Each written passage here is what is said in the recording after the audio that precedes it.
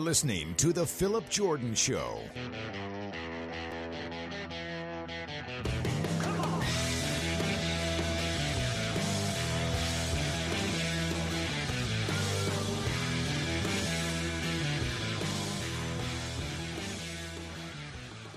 What's up, everybody? Welcome in to The Phillip Jordan Show on this Friday, January 12th. And I am your host, Phillip Jordan, in-studio host and producer of Nothing Was Football on 96.9 The Legend, and also the Auburn writer for Last Word on college football. What the last few days we have had pertaining to coaches. Of course, we're here in Dothan, we're here in Alabama. The biggest news we're all talking about, the retirement of Nick Saban. Probably a lot of us never thought we would hear those. We knew it. We just didn't think we would. It's happened. Nick Saban has retired. He talked to ESPN's Reese Davis on Thursday, said a lot of things, a lot of interesting things, and we're going to dissect that today. The original plan, y'all heard me talk early in the week, Monday's show and on Wednesday's show, that I was going to do a big AFC, NFC, first round NFL playoff preview show here on Friday. We're still going to do that.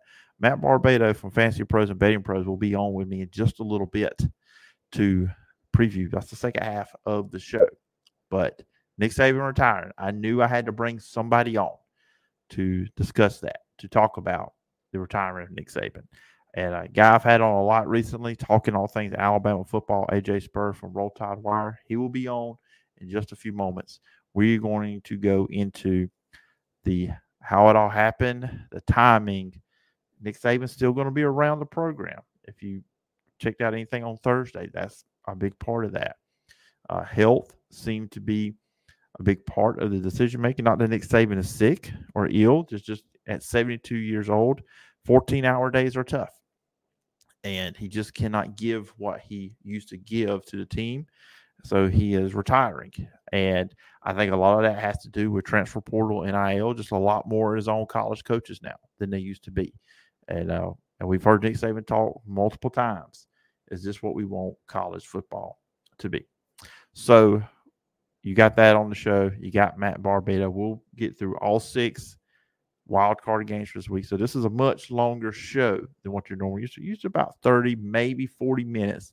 We're going a solid hour here. Now, if you're just listening to the open and you're like, man, Phil, I don't know if I can hang an hour, I will post these individual interviews up to as well on YouTube and here on the feed later on in the day individually. So if you just want to check those out individually, they're there. But if you want to listen to this whole show, which I really hope you will, we'll have that as well. So a lot of stuff to get to here on the show. I'll take a little 20-second break, let you guys hear how you can find the show.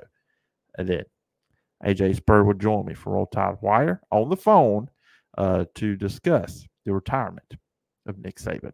You can check out the Phillip Jordan Show podcast over at wiregrassdailynews.com or wherever you get your podcasts.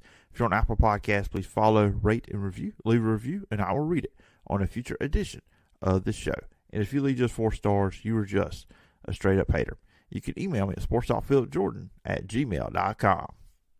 Joining me on the show first today, coming in last minute, very appreciative of this, AJ Spurr. You can check him out over at the Roll Tide Wire. Of course, we have got to discuss Nick Saban retiring on Wednesday, announcing that retirement, shocking everybody. I'm sure it shocked this guy on the other end of the line. And joining me on the phone, like I said, is AJ Spurr, Roll Tide Wire. And AJ, I appreciate you coming on short notice, and just wow. You always knew this was going to happen eventually, but still the news was still stunning on Wednesday. You know what? You're right. This was one of those things, and I was thinking to myself just a couple weeks ago as the season was coming to an end, when is it going to happen? You know, how will everybody react? What will, the Roll Tide Wire site, what would it be like? What's going to be the atmosphere in Tuscaloosa? There's so many questions that I had running through my mind. And now that it's happened, none of them were really answered, but even then, none of them are that important at this point. I think as soon as everybody heard the news, it wasn't a, flow of questions that needed to be answered as much as it was just a realization that, whoa, this inevitable day that we all knew would come finally came. So what now? So it's interesting to see how everything's working in Tuscaloosa and behind the scenes, especially how you and I had talked off air about different programs having different, types of coaching searches and how the fans react. So this is uncharted territory for most Alabama fans. Well, not most, but many Alabama fans. So it's just interesting to see how everything here is shaping out, and we could even have an answer very, very soon. Yes, let's hope not before this podcast goes up. Let's hope at least they could hold off on that. Just help me out a little bit on that. Yeah, you see, and look, I'm 37, so I remember pre-Saban. But like you said, there's a lot of fans out there, the younger fans, like that first generation of Alabama fans that just they only know Nick Saban as the head coach. Kind of very similar how there was a big bulk of the fan base that only knew Bear Bryant way back in the day. But, older fans or people around my age do remember the Mike Shula years, the Mike Price debacle, Dennis Franchione 2 years, Mike DuBose. Gene Stallings was kind of like that gap between the Bear. They had some hiccups there too as well. But it is one of them interesting things for, like you said, a lot of Alabama fans. This is on uncharted territory because all they've known is Nick Saban. And, there's that and the fact that for Alabama, this is the first time there's been a coaching search in the era of social media. Mm-hmm. So while Alabama fans have had the privilege over the last 17 years to kind of sit back and watch other fan bases squirm around, looking under every rock, nothing going unturned when it comes to trying to find an answer. The flight tracker people, who I absolutely love, by the way. For Alabama, with one of the biggest fan bases in all of college football, this has taken over, at least for me. I don't know about you, Phillip. My social media is nothing but Nick Saban and or who replaces Nick Saban. So this is just wild to see. Yeah, I've had people I know that are Alabama fans have called me a lot, asking what I think, because people know, I'm an Auburn writer, but I keep up with pretty much a lot of this football stuff, college, high school, pro, whatever, intrigues me. And it is kind of wild. It's taking up a lot of my time scrolling on X and Facebook and all other stuff, just kind of wanting to see who the next guy was going to be. And, we can jump into that too as well. Interesting names that popped up. It seemed like Dan Lanning was the first name everybody was really jumping on. Speculation with him. Mm-hmm. I know there was obviously a false report that he was in Tuscaloosa yesterday and today. I'm like, wow, that's really quick working. But hey, look, as a guy that covers Auburn, I know how these things go. I know you have to be patient. It's one of the things you can't get too excited. You just got to wait. Wait for the athletic director, wait for the official announcement. But actually, let's backtrack. Let's not go into the candidates quite yet. Just the timing of it all. You see reports that Nick Saban, he was still working, interviewing receiver coaches potentially. He was at a teleconference, SEC coaches, all that stuff. And then we see the news break. What was your opinions on just kind of like the timing of it all? So at first, seeing the report that he had shown up to work just as every other day, was on the teleconference, was conducting interviews, and that he announced it at a pre-planned, already existing meeting that was there for him to address the team on what I believe is the first day of classes on campus in Tuscaloosa. So to me at first, it was a shock. This was an abrupt, spur of the moment thing where Nick Saban realized, what, it's time to just hang it up and go out right now, which albeit feels very Nick Saban-esque when you think about, he doesn't want this, big tour, anything grandiose. He just said, I'm not feeling it anymore. We'll go ahead and just pack it up and call it a day. After, having roughly 24 hours now to think it over and reading and hearing some of what he's had to say himself on, the whole situation, Phillip, what I've gathered is that over this past season, he somewhere along the line made the decision that this was probably going to be it for him. And he cited, his age, possible health concerns, and just the fact that, Nick Saban is a person. He enjoys life.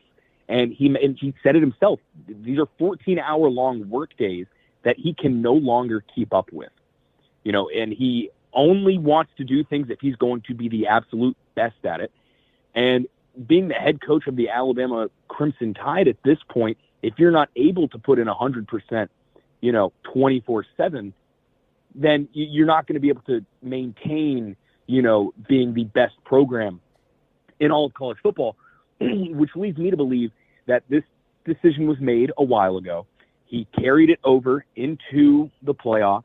He held on to it until the ending of, the season with the national championship coming to a close. And he probably only told family and who I would assume to be Greg Byrne, because I know a lot of people thought, well, they got to have contingency plans in place. They would just immediately pass the torch the second he retires. Well, a lot of people have to think. Everybody's got a mouth, Phillip. People love to talk. If they were to have reached out to, whoever's on their short list of candidates and said, hey, this is going to be it for Nick. We're gonna go ahead and move ahead and interview a couple people. We're interested in you. That would spread like absolute wildfire. Now you have Nick Saban news about retiring in the middle of the 2023 season. You have the recruiting trail falling apart on Alabama, and just fans in general would be losing their minds for the remainder of the season. I don't think that they told agents. I don't think anybody knew except for the only people that needed to know. And as far as that contingency plan goes for the next coach, I think all they have is or was a short list of coaches that maybe Greg Byrne and or Nick Saban compiled. And they're just, going down the list now. And the 72-hour thing that everybody's been seeing in reports, that Alabama would have a new head coach hired and named within 72 hours of Nick Saban retiring. We're already 24 hours, a little bit over that at this point of recording. And, nobody's been named, but 48 hours remain, and Alabama has the power and the money to get whoever it is that they want, and assuming that person is willing to leave, which is why I think that 72 hours may seem a bit ambitious to a lot of people. But I know that Saban, Byrne, and the rest of the administration at the Alabama Department of Athletics, they're comfortable knowing, somebody on that list is going to say yes, and they'll be able to get them, no matter the price, no matter the buyout, no matter what it takes. They'll get somebody that they want. They will not settle.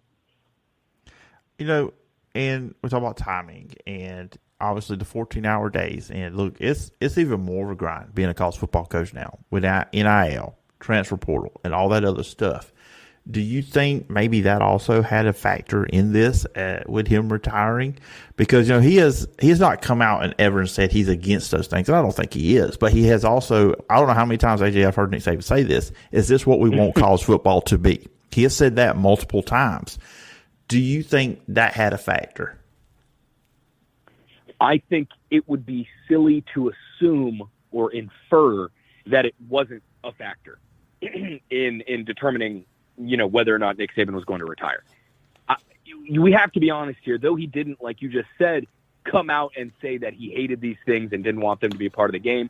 He warned college football of the dangers of those things. And we also got to remember, being a head coach of a college football program is not just, coaching the players. You are the general manager of, this collegiate program.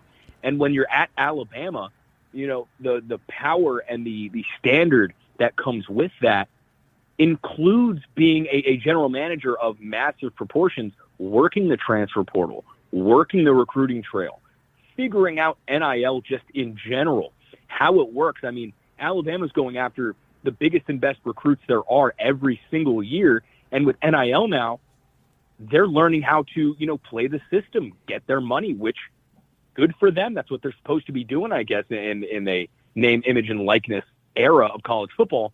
But I think for Nick Saban, it didn't push him out. I don't think it ran him out. But I do think that the transfer portal and NIL expedited that process purely because of the amount of energy that it would require for him to maintain, excellence on the recruiting trail and the portal while also figuring out and dealing with NIL. So I do think that it played a role. I don't think it pushed him. I don't think it forced him out. But it would be silly to not say that it had a hand in his retirement here. And lastly, before we get into who could be the potential replacement for Nick Saban, and those are words I never thought I would say behind a microphone. It just, feel like the day would ever get here, but it's here. So obviously on Thursday, and everybody listening, we're recording this Thursday evening, almost at 6 o'clock when we hit the record button. And just looking at some stuff he said, that he is still going to be around, still involved with the university. He's still going to be there in Tuscaloosa. He'll be there for players, and he's still working. I mean, the man just doesn't know how to quit. Now, I look at that. I might be a little devil's advocate here. I look at that. Could that be a positive or negative? I think it could be both. Him there is awesome. It's great. It could be a real sounding board for the next coach coming in, particularly a younger coach. And also just, kind of ease things too around the fan base, around the program. But also at the same time, could that be a problem with the coach who's coming in if he's not connected to Saban, looking over his shoulder? I only say all that just because again, everybody knows I cover Auburn Flashburn college football. Two different situations I know, but Pat Dye had a shadow over the Auburn program because he was there. He had an office, blah, blah, blah. What is your feeling on that, Nick Saban still being involved with the program after retirement? I think that the cons, if we're just weighing pros and cons here, I think that the cons are very easy to see, or the possible cons, that is. You have a coach who everybody that's being considered is pretty young, right? So you have what would be a young coach overseeing this behemoth of a program with the guy whose shoes you're filling, possibly breathing down your neck, critiquing everything you do. And with Nick Saban, a lot of people consider him synonymous with perfection or as close to it as you could possibly get when it comes to college football. If you do not match that or come close to it, people are going to be calling for your job. People are going to, ask why Saban isn't there. There's going to be people also claiming, whoever is in charge, that they are just a puppet for Nick Saban to use so that he doesn't have to be, as hands-on as he would have been should he still be the head coach. There's going to be negatives no matter how you look at it. That being said, I think that the positives outweigh those cons. I mentioned it on social media that having Nick Saban still be active with the program and even involved now in an administrative role, this is going to benefit Alabama greatly on the recruiting trail and the transfer portal, because now not only do you still have Nick Saban there, able to speak to, able to mentor, able to work out with these players and practice, be there on the practice field.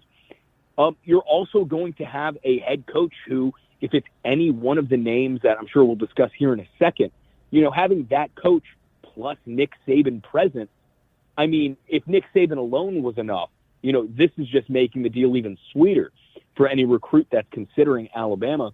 And not just that, Phillip, but I really do think that this may, and I'm probably going to wish I hadn't said this may give us some insight as to who is strongly being considered for the job, because if we're looking at Mike Norvell versus Steve Sarkisian, and I'm not giving any predictions right now, I would say, which one of those two has a history with Nick Saban? Which one of those two would be most comfortable with Nick Saban on the field while they're taking over as head coach?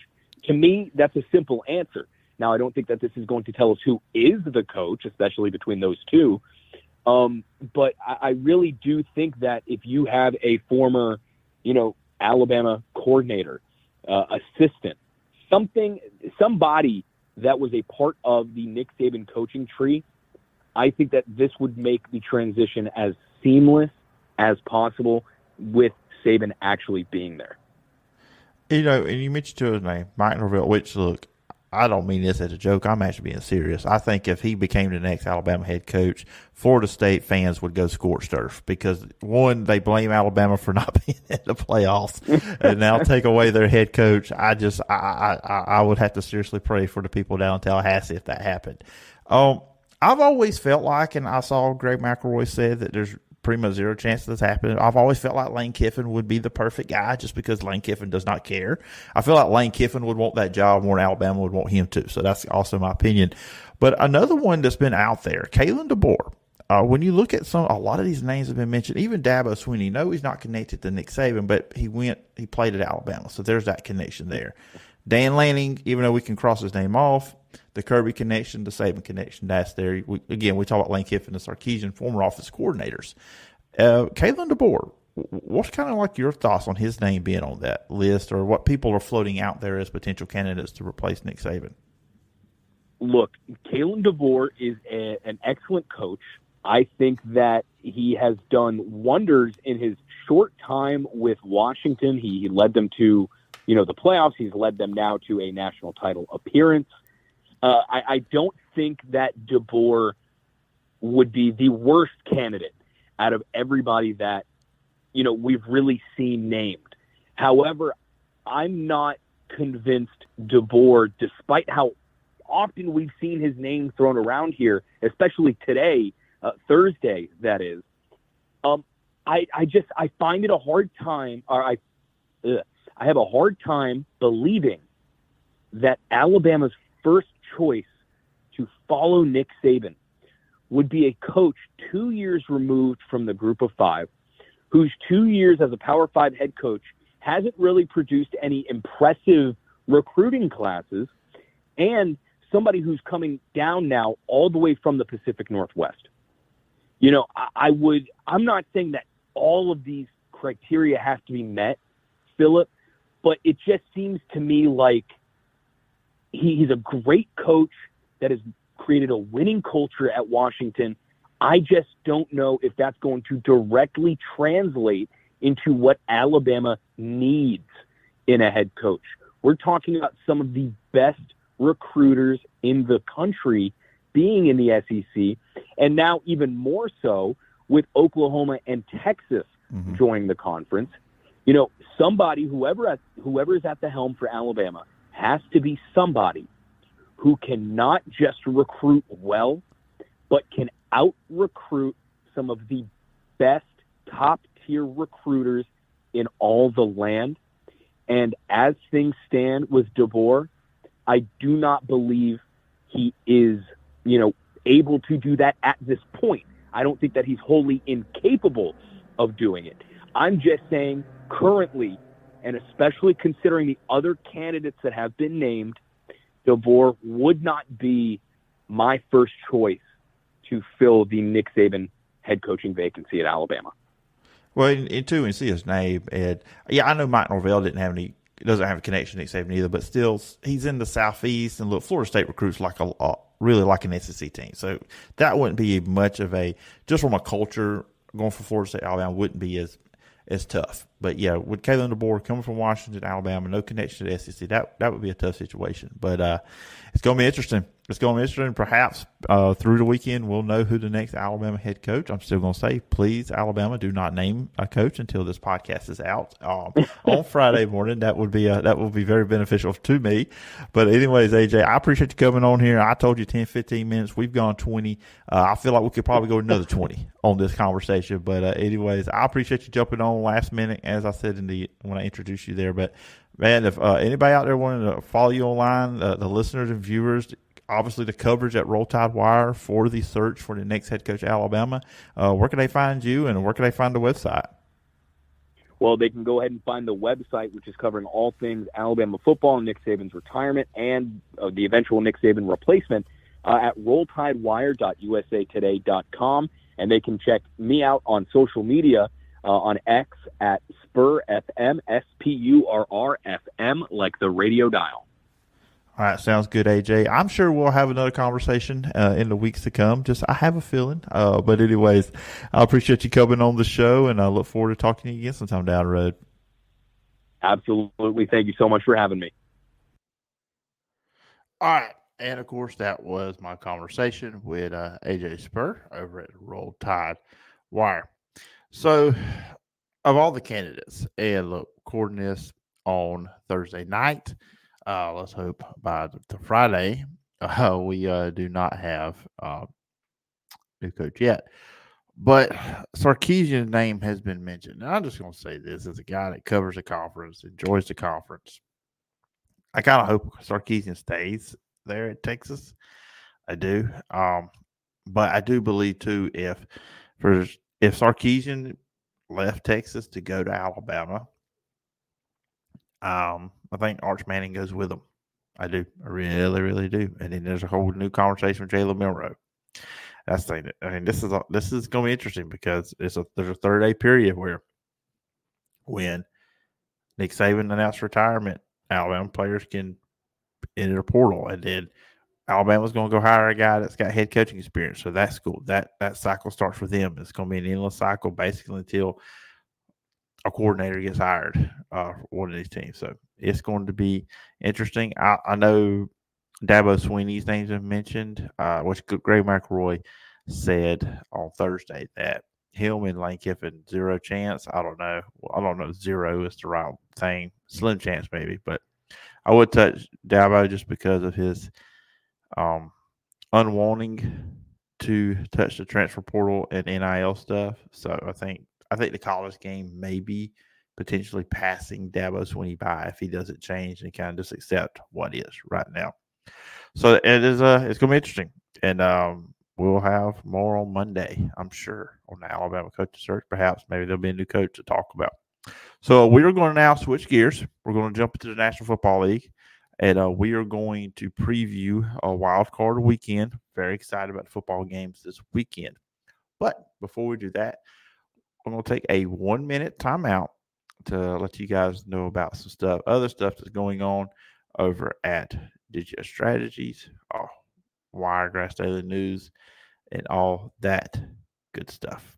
96.9 The Legend is your connection to classic country legends. But Digio Strategies has other options too. News Talk 103.9 is your source for America's top news and entertainment shows. Like Rick and Bubba in the morning, Glenn Beck from 9 till 11 a.m., and Clay Travis and Buck Sexton middays from 11 a.m. till 2 p.m. Sean Hannity, Lars Larson, Ben Shapiro, Matt Walsh, and others fill your day with the latest news and views from America's top conservative voices. America at Night and Coast to Coast AM keep you company and connected throughout the night. Plus, Fox News, the Alabama Radio Network, and Wiregrass Daily News keep you informed with national, international, state, and local news. And with more musical choices like All the Hits 106.7 KMX, Today's Country 95.5 WTVY, and Music 107.7, Digio Strategies gives you more choices and more variety. Listen on air, online, and on our apps. 96.9 The Legend is just the beginning.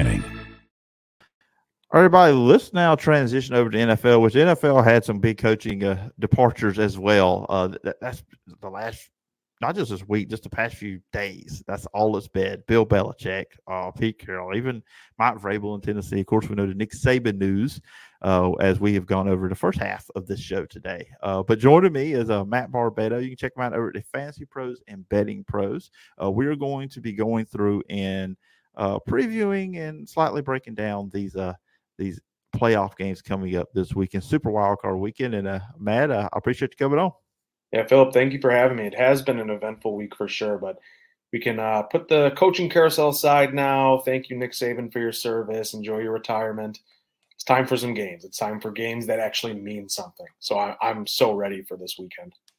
Yeah, I guess we all expected Bill Belichick, right? Right. That was kind of like, the worst kept secret that him and the Patriots were going to part ways. The Pete Carroll one kind of caught me off guard. Did it catch you off guard? Not a ton. I don't really. I mean, yes, they made the playoffs last year, but this is the third year in a row where the Seahawks have kind of fallen off a cliff at the end of the year. And, I think the Geno Smith experiment last year worked out, and it was a wonderful surprise. But the fact of the matter is, despite all the personnel that team has, their defense is still pretty lousy.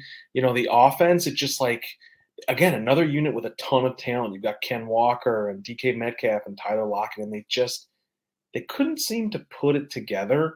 And I think just the way the year ended with Seattle losing that game to Pittsburgh in Week 17, I think that kind of had the writing on the wall for Carroll once they were eliminated. So, yeah, I think the game's maybe passed him by a little bit. Great culture guy, great, CEO of a program, but I don't think X's and O's were ever his strength, and I think he was getting exposed once his personnel went down. Yeah, and he's an interesting guy because, this is also one of the best college football coaches, too, from what he did at USC and then what he did at Seattle. He was so close, just to think about how close he was to having 2 Super Bowls. Yeah. So, that would put him in it completely opposite guys between him and Bill Belichick. I would like to see just like those two have a joint practice together, like they were coaching the same team. They're they're like co-head coaches. I just would like to see Pete Carroll's rah-rah attitude getting on Bill Belichick's nerves. Yeah. I don't think that would mesh. I'm trying to think back in the day, maybe under like Parcells, they worked with each other because it seemed like everyone came from the Parcells tree. But I don't know if they ever overlapped. But yeah, that would be quite the contrast in styles.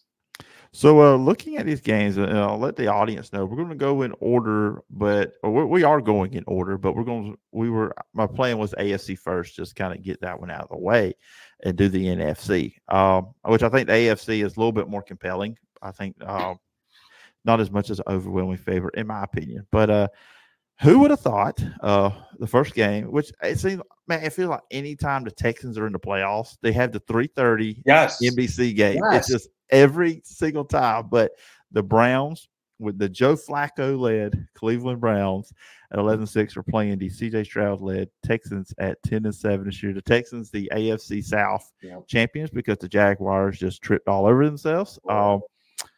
Cleveland's 2-point favorite here, though. The over-under is 44.5. Just what are your initial thoughts on this one? My initial thought when I saw this game was, how do we have a playoff game featuring these teams? Just like, let's give them credit for everything they've overcome. The Texans go from a 3-win season last year to now winning the division in 10 games. And CJ Stroud is clearly should have been the first quarterback off the board, and he's been fantastic. And it's just an exceptional turnaround in a division that was more wide open than we thought. And then you've got Cleveland, who is just, God, remember when they were starting Dorian Thompson-Robinson against the Ravens in like week 4? Like, they have just Kevin Stefanski should get more votes for Coach of the Year. Mm-hmm. He won't win it. I'm sure it'll be like Dan Campbell or maybe Harbaugh. But man, he should get some votes because what they've overcome with all of their injuries on defense, the Deshaun Watson fiasco. Remember Nick Chubb? That was a week 2 injury. It's pretty incredible how we've got both these teams in a playoff game and in a rematch from Christmas Eve, where the Browns kind of pounded the Texans. That was the game where Amari Cooper had like 260 something yards, just ridiculous. So I think you'll see Houston come into this game with a very concerted effort to contain Amari Cooper. And it'll be curious to see how Joe Flacco, who again, just like Joe Flacco was in the playoffs in 2024, who's he going to spread the ball to? I think we'll see a lot in Njoku. I don't think Cleveland's going to have a lot of success rushing the ball, but I do think they'll be able to expose Houston over the middle of the field with guys like Njoku and Elijah Moore out of the slot. And while it's crazy to say this, I think I'm taking Joe Flacco on the road at 67 or whatever he is years old against the rookie head coach and rookie quarterback combo at home. CJ Stroud's had a tremendous season, deserved to be rookie of the year. I just think it ends against this Browns defense that'll benefit from the week of rest. And I think, while they haven't been good on the road this year, actually all of the Browns road games have gone over the point total, which is kind of weird for how dominant they are. You perceive them to be, but I think you get a more locked in effort here from Jim Schwartz and his group. And I just question how good the Texans really are. I don't think they've really played the hardest schedule. They haven't really beaten a ton of great teams. I think the Browns ultimately win this game. I think it's going to be a close one. I think it could be a high-scoring game, just given what we saw last time these two teams played. But, yeah, I don't know. Maybe I'm crazy, and we'll look back at this on Saturday night and laugh. But I'm going with Flacco. I just think they're the more well-rounded team.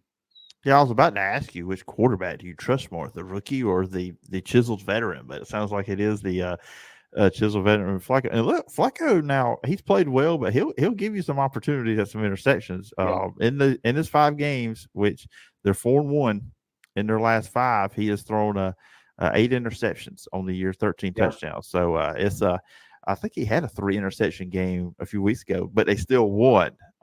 And you're right. Their defense is awesome. The best in the NFL, yards allowed per game and the pass, and Myles Garrett getting after quarterback. And I guess that's the kind of thing I worry about too with CJ Stroud, the pressure getting to him. One is the pressure of a playoff game. Yeah. And you're at home. And then number 2, you've got Myles Garrett breathing down your neck. Yeah, it's a lot to ask for out of a rookie quarterback. But you know what? Stroud has defied the odds the whole way. He was passed up for Bryce Young. He led the Texans to the playoffs, and maybe he's just that type of guy who just, as an underdog, he lives up to the underdog status. And I think this will be a close game from like a pure betting perspective, and like picking this game, it's really tough. Like I think this is as close to a coin toss as we have on this slate. But yeah, I'll take the better coach, I think, in Stefanski too. And I don't love this Houston defense. I just don't. I think it's the worst unit in the game. Yeah, I'm kind of leaning with you too. I want to go Cleveland. I want to see Flacco going into the run. I think it'd be kind of fun too. Maybe go to Baltimore in the divisional round. How about that? Well, it would be the first time to play these playoffs. We have a former quarterback going against a team. We'll get to that one in a moment. Then the game that will not be on regular television. This will be on Peacock, 7:00 on Saturday night. The 6th seed of Miami Dolphins is wild. You go from being the 2 seed to the 6th seed in one game. They will be playing the 3 seed, the Chiefs, who are 11-6. The Chiefs are a 4.5-point favorite. The over-under is 43.5. I don't think weather is going to be a good situation for either team. And the Dolphins are just beat up at receiver. Jalen Waddle and Tyreek Hill are both hurt. Devin Achane, he's hurt too as well. And Miami's 1-5 against playoff teams. Their one win was against the Dallas Cowboys, which that was kind of one of them games that's kind of looking in the mirror. Miami and Dallas, kind of the same thing. And these two played each other in Frankfurt back on the 5th of November. Kansas City won 21-14, was up 20-0. Just does this feel like to you it's not going to be an easy win for Kansas City because nothing's really been easy for them this year, but a game that they definitely should win. Yeah, it's such a shame. I was so bummed when I saw Miami drew Kansas City because I was really, even like a Cleveland, any of these wild card teams, I probably would have taken my chances with picking them over the Chiefs, just given the way they're playing right now. And the fact is, I just don't think the Chiefs are that good. But Miami is just so banged up on the defense. And you mentioned Waddle and Mostert and Achane, who have all missed time, but the defense is really, really banged up. They're down to like Bruce Irvin, who they just signed this week to play edge rusher, outside linebacker. Like they are just totally decimated. The Dolphins went to Buffalo last year with Skylar Thompson and lost by 3 in another terrible weather game. I think people who think Casey's going to go out and blow out this Dolphins team are a little far-fetched in thinking that. But, yeah, I think Mahomes and Kelsey are going to be enough against a shorthanded defense to just, squeak out a win. It's kind of going to be an ugly game, I think, too. It's kind of good this one's on Peacock because I think you see Chiefs and Dolphins and you go, oh, my God, it's going to be in the 70s, points-wise. But I don't think so. And the Dolphins defense under Vic Fangio has been really scrappy. If they can just get their personnel a little healthier and, just plug some holes with the injured guys, I think they'll be able to contain this Chiefs offense because the whole point to containing the Chiefs offense is just taking away Travis Kelce, covering the middle of the field and go, okay, Rashee Rice, okay, Marquez Valdez-Scantling, okay, Kadarius Toney, go beat us. Now, Will Andy Reid maybe revert to a more running game approach in the playoffs? I think that would be a smart move. I think Isaiah Pacheco is a heck of a running back who just doesn't get enough opportunity. But I think maybe if Kansas City is going to go on a run here, they have to kind of change their identity and go to more of that run-oriented attack. And I'm not saying turn Patrick Mahomes into a game manager, but I think you need to let the run set up the pass here. And you got to throw another dimension into things when your weaponry is so shorthanded. And the Chiefs have an excellent defense. I mean, they've been great all year. So I think you can ride that defense and your running game to a win over the Dolphins. Now, can they go to who would they play next? Well, potentially who would they play? Buffalo, yeah. Yeah, could they beat Buffalo on the road with that? I don't know, but I think they will do enough to beat Miami. I think Miami keeps us close. And I think the game's going to go into the total too, especially with this weather. I mean, two in the cold is going to be a sight. Yeah, and you talk about the Chiefs defense, getting out to quarterback, second in the league, 57 sacks on the year. And this has been my knock on Tua since college. Obviously saw most of his games. If he gets off his spot, if he's out of rhythm, he's not as good. He's very in a way Drew Brees like. I think Drew Brees could have been that way too as well. You get him out of his rhythm, he's not the same quarterback. And then again, the receivers, they're going to be playing. We know that, but they're banged up. Waddle and Hill, they just can't use their speed in this situation. Right. I'm going Kansas City. It's just because I agree with you. I don't think I don't think they blow them out because I don't think Kansas City can blow any of these teams. No. I don't think they could do it to Pittsburgh, which we'll talk about next, if they played them, if they were playing them instead of Buffalo playing them. But it's just kind of ride your defense, and I'm full agreement with you.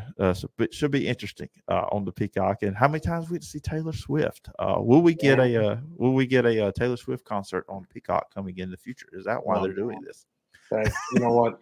Anything is possible in this NFL season. I could see it. I am going to be paying attention. I don't usually care about viewership for these games, but I want to see what the you're streaming an NFL playoff game on Peacock. I'm very curious to see how that'll be received. Yeah, it'll be very interesting to say the least. Now Sunday, the first game is also an AFC game. The 7-seeded Steelers get into the playoffs at 10-7. Look, say what you want to about this team. They're not fun to watch, just as from a fan standpoint. But Mike Tomlin gets it done. He's a great coach, and he proved it once again with 3 different quarterbacks this year. They'll be playing the Buffalo Bills. I like to call that the topsy-turvy Jekyll and Hyde Buffalo Bills. They're 11-6. Like I said, 12 o'clock CBS. Buffalo's a 10-point favorite. I think it's the biggest line in this playoff. The over-under is 35.5. So I don't think people are expecting the Steelers to score a lot. I'll just say this, and we probably won't spend as much time on this one. I have a feeling. I think it just if Josh Allen doesn't turn the ball over, this should be, like I said, not easy. No NFL game is easy, but this should probably be the most comfortable game anybody could have this weekend if Josh Allen is not, throwing 2 interceptions in the end zone in the first half like he did last week against Miami. Yeah. Do you want a reason why this game could be really close? What's that? Have you looked at the weather report? Yeah, that's the one thing. Yes. I'll give it to your listeners here because I know you guys will never experience where you guys are, but we're getting it in Chicago tomorrow and into Saturday, and then I think it's traveling up to Buffalo. But here's what it says per AccuWeather: 24 degrees. All right, not bad. It gets worse. Lake effect snow, additional 6 to 10 inches, and then you've got winds 29 miles per hour with gusts up to 44 miles per hour. If you are the Pittsburgh Steelers, you are hoping for the worst Mother Nature has possible, because I think the weather could be the ultimate equalizer in this game, especially with a team like the Buffalo Bills that they're so talented, but they just go into these little fits where they just make every mistake in the books. And I could just see Josh Allen slipping and falling in a pile of snow and the ball flipping from behind him. And, who's even on the Pittsburgh Steelers defense? Minka Fitzpatrick running it back for a touchdown, and the Steelers win 10-7. Like, that's what scares me. When the lines came out for this game initially, I bet Buffalo right away at -9.5, thinking like, it's time to get rid of the Steelers. And I just think Buffalo's going to roll them. But The weather could be something to really watch in this game because especially if you have high winds, that's going to take out the passing game for the most part. I mean, Allen's got a rocket arm, but if he's thrown into the teeth of 30-mile-per-hour winds, it's just going to be really hard to move the ball. Where I do think Buffalo will eventually kind of pull away is, well, one, we haven't even mentioned Mason Rudolph. I don't know how the Steelers score more than 10 points on their own without getting set up with beautiful field position off turnovers. And the other factor is I just think Buffalo, since they fired Ken Dorsey, and this is why I like them to make a potential Super Bowl run, they have gone to the ground game more. I think they're running at about 52% of the time now, as opposed to more like 41% when Ken Dorsey was calling the plays. And now with Joe Brady, who was you may remember him, the hotshot LSU coordinator who fizzled out in Carolina, they've gone to a more balanced attack, and I think that balance is what Josh Allen really needs. It kind of saves him from himself. And Pittsburgh's run defense, especially without TJ Watt, is just terrible. And I think Buffalo will be able to run the ball on them. But yeah, it could be close just because the weather's that bad and it just kind of throws a wrench into things. But yes, if the Bills take care of the ball, which is a big if, they should win. Didn't and once again, it was the Texans, so I'm pretty sure it was a 3:30 NBC game. One of his first playoff games, he had a moment where he was running down the field and he just all of a sudden just flung it backwards for.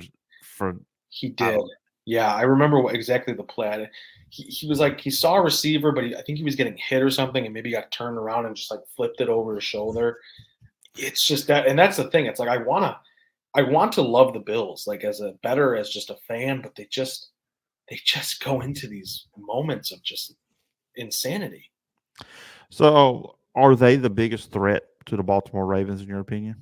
I think so. From a talent perspective, I mean, turnovers and everything being equal, I mean, you look at the AFC, I don't think the Chiefs are going to go on a run.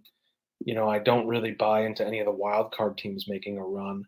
I don't think Houston's making a run. So, yeah, I think kind of by default, it's Buffalo and Baltimore. Those are the top two teams in the AFC. I just don't see KC, Houston, Cleveland. Definitely not the Steelers, going on any sort of run. Yeah, I agree with you. It's going to be interesting, though, if the Chiefs do win this week. Patrick Mahomes will play his first ever road playoff games next week. So which is crazy. It is. So that was up in the NFC at 3:30 on Fox, the first one. I will try to remain professional in this portion of the show. The Green Bay Packers, who just got into playoffs at the 7 at 9-8, will be playing the Dallas Cowboys, number 2 seed, who are 12-5 this year. Like I said, 3:30 on Fox. The Cowboys are a 7-point favorite. The over/under is 50.5. The Packers have won 9 of the last 10 against Dallas. Of course, that was Aaron Rodgers. But that was not Jordan Love. This is his first crack at Dallas. It was kind of interesting. Brett Favre struggled against the Cowboys throughout his career. Aaron Rodgers pretty much owned him. So Jordan Love, which side are you going to be on? I'll tell you, in my opinion, the Packers win or lose this, the season is success. No one thought they was going to be in the playoffs. With this young of a roster, the youngest team to ever make the playoffs. Jordan Love has been without Aaron Jones most of the year. Now, he's been back the last 3 weeks, 100 yards, all 3. Christian Watson's been in and out of lineup. Romeo Dobbs, the offensive line. The defense hasn't been great at times. So this is a win. They could lose by 30. I think this season is a win for the Packers. Do you see them having any chance in this game against Dallas? Oh, yeah. Come on. It's the Dallas Cowboys in the playoffs. I mean, how can you not give Green Bay a chance? Honestly, what has Dallas done besides demolish, I think, the Buccaneers last year on the road? This current Dallas team, what have they done to earn our trust? I mean, really, and you made the comment about Dallas being a mirror image of Miami. They seem to just always come up small. And I still think of that play where against the Dolphins, Tony Pollard was he could have lunged into the end zone. He was right at the goal line, and he somehow turned his body around away from the goal line, got tackled short of the goal line, and then McCarthy calls a fullback dive, and the guy coughs it up, and Miami recovers. That is the Dallas Cowboys in the playoffs. Now, from a pure matchup perspective, yeah, I think for as bad as Green Bay's defense has been, I think that sort of bend, don't break Joe Barry style of defense could be very successful against a Cowboys offense that kind of relies on explosive plays from CeeDee Lamb. They can't really run the ball well, and that's where the Packers are pretty weak. And I just, as good as the Cowboys defense is, Jordan Love has been just awesome too.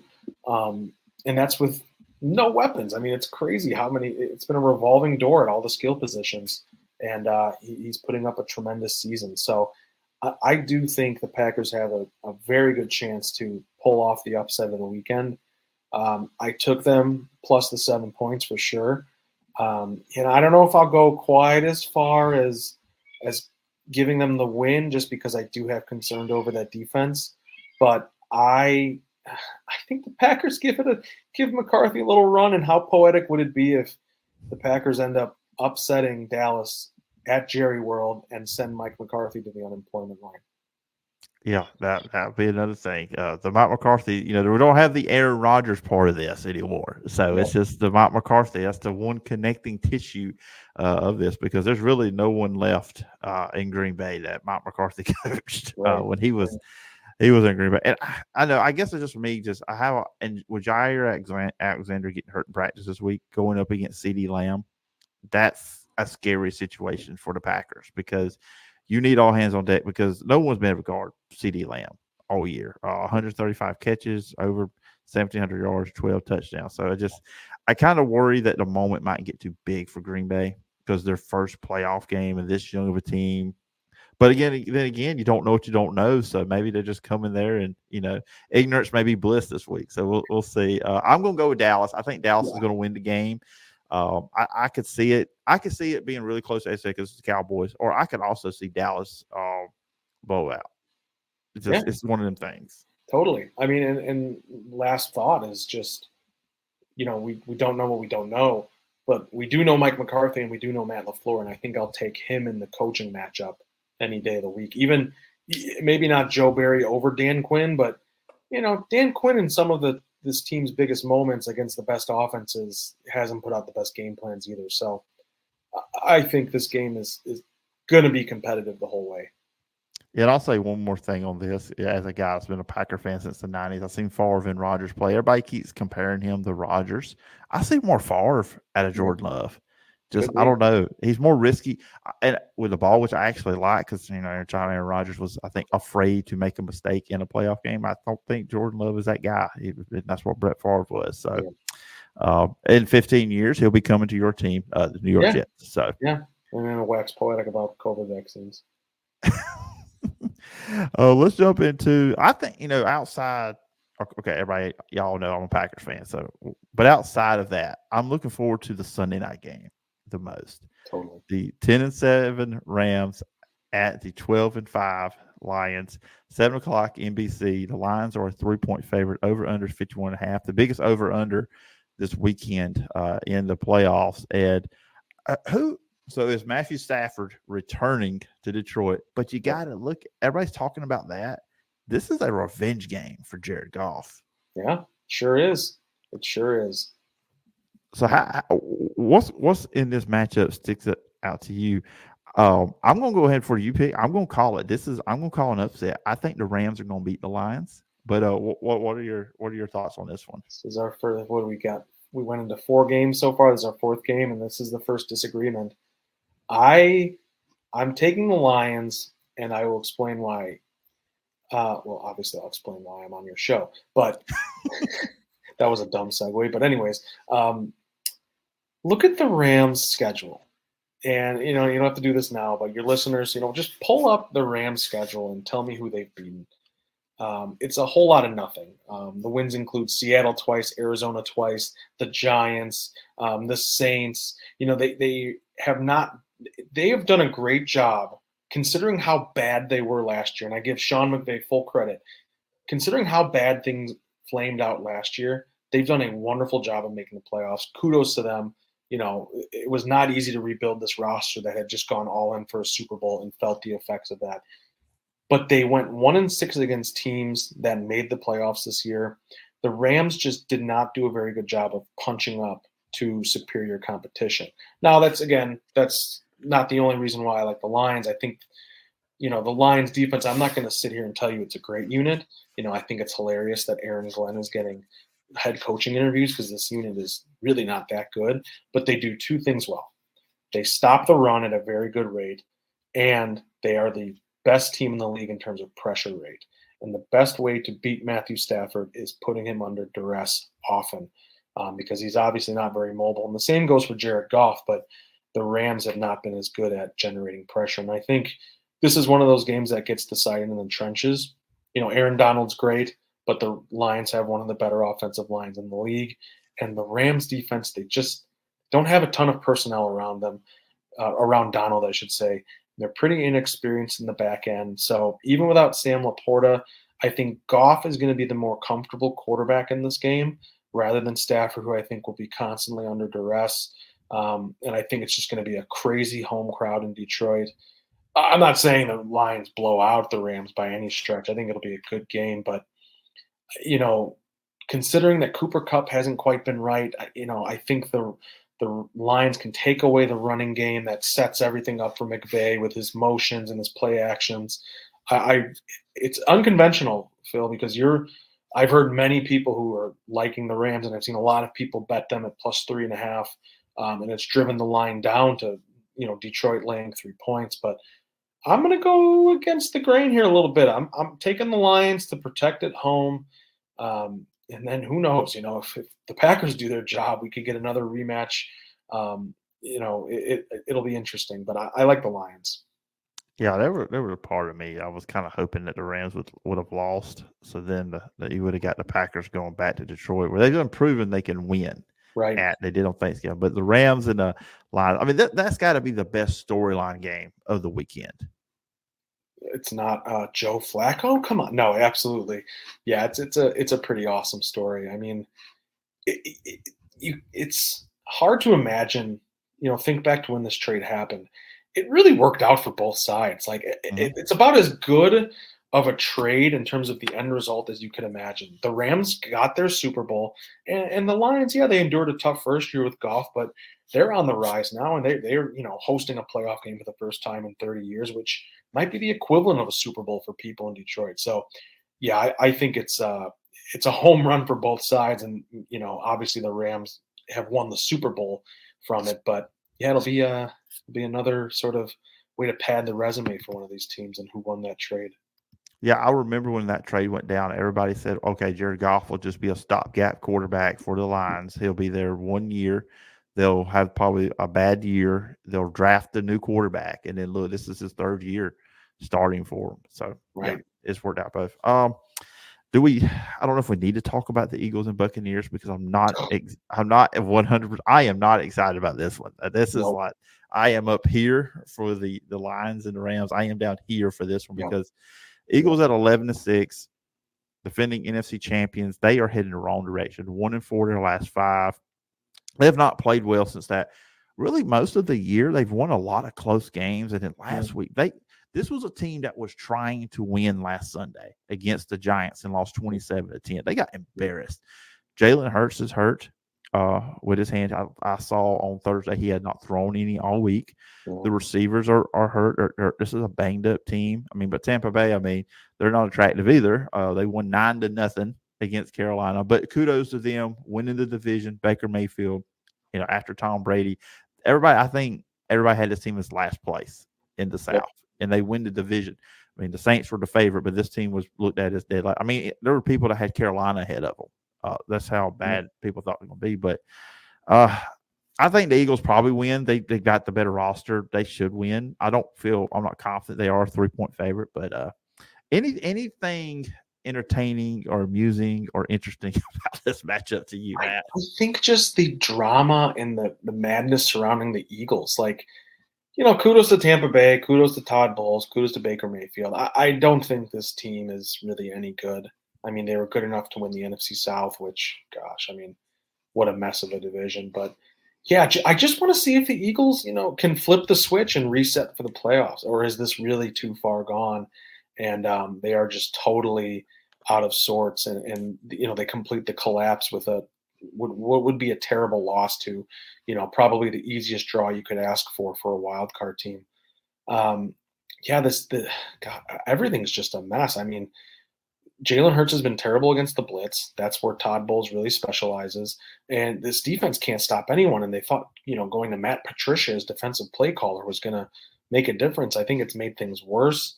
The Eagles have a lot of trouble in the secondary, so I could see Mike Evans and Godwin going off in this game. Yeah, I just don't trust Philly right now. I don't trust Nick Sirianni to commit to his running game. And I think that's where the Eagles have sort of fallen off.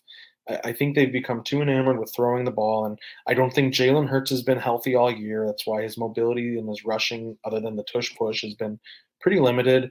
I'll take the Bucs just because I just feel like Philadelphia is broken, and you know what, the Bucs are at home, and I think they have enough playmakers on the outside to make the difference. But Baker Mayfield could throw 4 picks too. Yeah, that's the thing about that one with Baker. You just don't know. So this is a 2-part question. First off, can any of these teams knock off the 49ers? And who do you like in the Super Bowl? I think Dallas can, but Dallas has to get there. And even so, I mean, we saw Dallas sort of get demolished by the 49ers earlier in the year. I think if there was a team who could do it, maybe it's Dallas, maybe Detroit, just with like that Dan Campbell underdog mentality. But eventually, I think they're going to get just sort of caught up with their bad secondary. But I think it's sort of a 49ers runaway. I just think they are the top to bottom most talented team in the league. And I think as long as Brock Purdy's playing fine football, they will go to the Super Bowl, and I think they will win the Super Bowl over the Buffalo Bills, who, I don't know, pick a name out of a hat in the AFC right now. Buffalo has just been that Jekyll and Hyde team. I think they've been playing playoff football for the last 4 or 5 weeks. I think they just that level of urgency, I think they carry into this game or into the playoffs in general.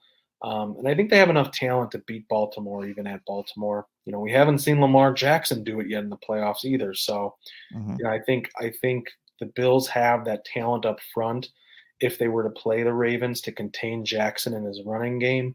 And I think they'll dare Jackson to beat them with his arm in a playoff high leverage situation. So I will go 49ers, Bills, and I will take the 49ers. I think Kyle Shanahan finally gets his. All right, it's going to be that's be a big moment for them. That'd be a fun Super Bowl. It would be a great Super Bowl, yeah. Josh Allen finally getting there, and then of course 49ers being able to rectify those demons from a few years ago when they lost to Kansas City. But Matt, it's been a lot of fun. We've gone 35 minutes going through these games. If the listeners and viewers want to check you out online, where can they find you and all the work you're doing? Yeah, so they can find me at fantasypros.com and bettingpros.com. Obviously, fantasy football season is over, but it's always time to look ahead to 2024. Or if you're in Dynasty Leagues, we have great content there. You'll see me more right now on the Betting Pro side, where I am breaking down a lot of these playoff games. I'm doing game write-ups for pretty much half of the playoff games. We're splitting them up with another colleague. So you can find me on there. I'll be breaking down all the action. This week, I broke down the Browns game, the Bills game, and the Lions game. Geez, I had to really think hard about that. It's been a long week. But yeah, fantasypros.com, bettingpros.com, and then on Twitter at RealMattBarbato. And I'll tell people this. Yes, I am in Alabama. And everybody said, well, we can't sports bet here. But you get great information from Betting Pros if you just want to get a deeper inside look at the games, what's going on with these teams. So go check out both Fantasy Pros. I know there are plenty of people I know that play fantasy football. That's the key thing around here. But also the Betting Pro side, you can go over there. You can find out some great information on these games. But anyways, Matt, I appreciate the time as always, and I look forward to doing this again sometime down the road. Phillip, I hope we do our annual Super Bowl preview again where I get the result dead wrong. I'm looking forward to it, and thank you for having me as always throughout the season. All right. And AJ Spurr asked Matt Barbato. And just real quickly, if you want to know who I am picking, I'm going chalk. I think it's going to be Ravens versus 49ers. I think the top two teams on both sides are going to be the ones to get there. And I'm going to go with Matt pick here. I think the 49ers will get it done. Yes, I know they lost to the Ravens in the season. But I think they learned some things there, and they'll take it there in playoffs. But it's going to be fun starting off on Saturday. And that's going to do it for this edition of the Phillip Jordan Show. Yes, a lot longer than what we normally do. It's really 2 episodes in one. Originally, the show was just going to be me and Matt, but with the Nick Saban retirement story, had to talk about that too. So I hope you will enjoy those conversations, and we'll be back next week. I got some pretty cool guests lined up. I guess I can go ahead and tell you. So we're going to continue as we did last week when AJ Spurr come on, then recapping and kind of just talking about these SEC and college football teams. We'll get into Arkansas next week. We will talk more Alabama stuff. Bill Bender from the Sporting News is going to be coming on the show next week. I also, Blake Lovell from Southeastern 14 and Established a Pass podcast. We will kind of do a little Alabama Auburn basketball. We'll do some NFL playoff wildcard recap with Blake. Got Colin Lacey, Westwood 1. He will be at the Buccaneers and Eagles game this Monday night, and he will be on to talk about it. Connor Goodson covers Arkansas. That's where we'll be jumping in with that. So, got some cool guests coming up, lined up for next week. I hope you guys will stay tuned. Please subscribe to the podcast. Anyways, I hope everybody has a great weekend, and we'll see you on Monday or next week if Alabama has a new head football coach. You have been listening to and watching the Phillip Jordan Show on Wiregrass Daily News Sports.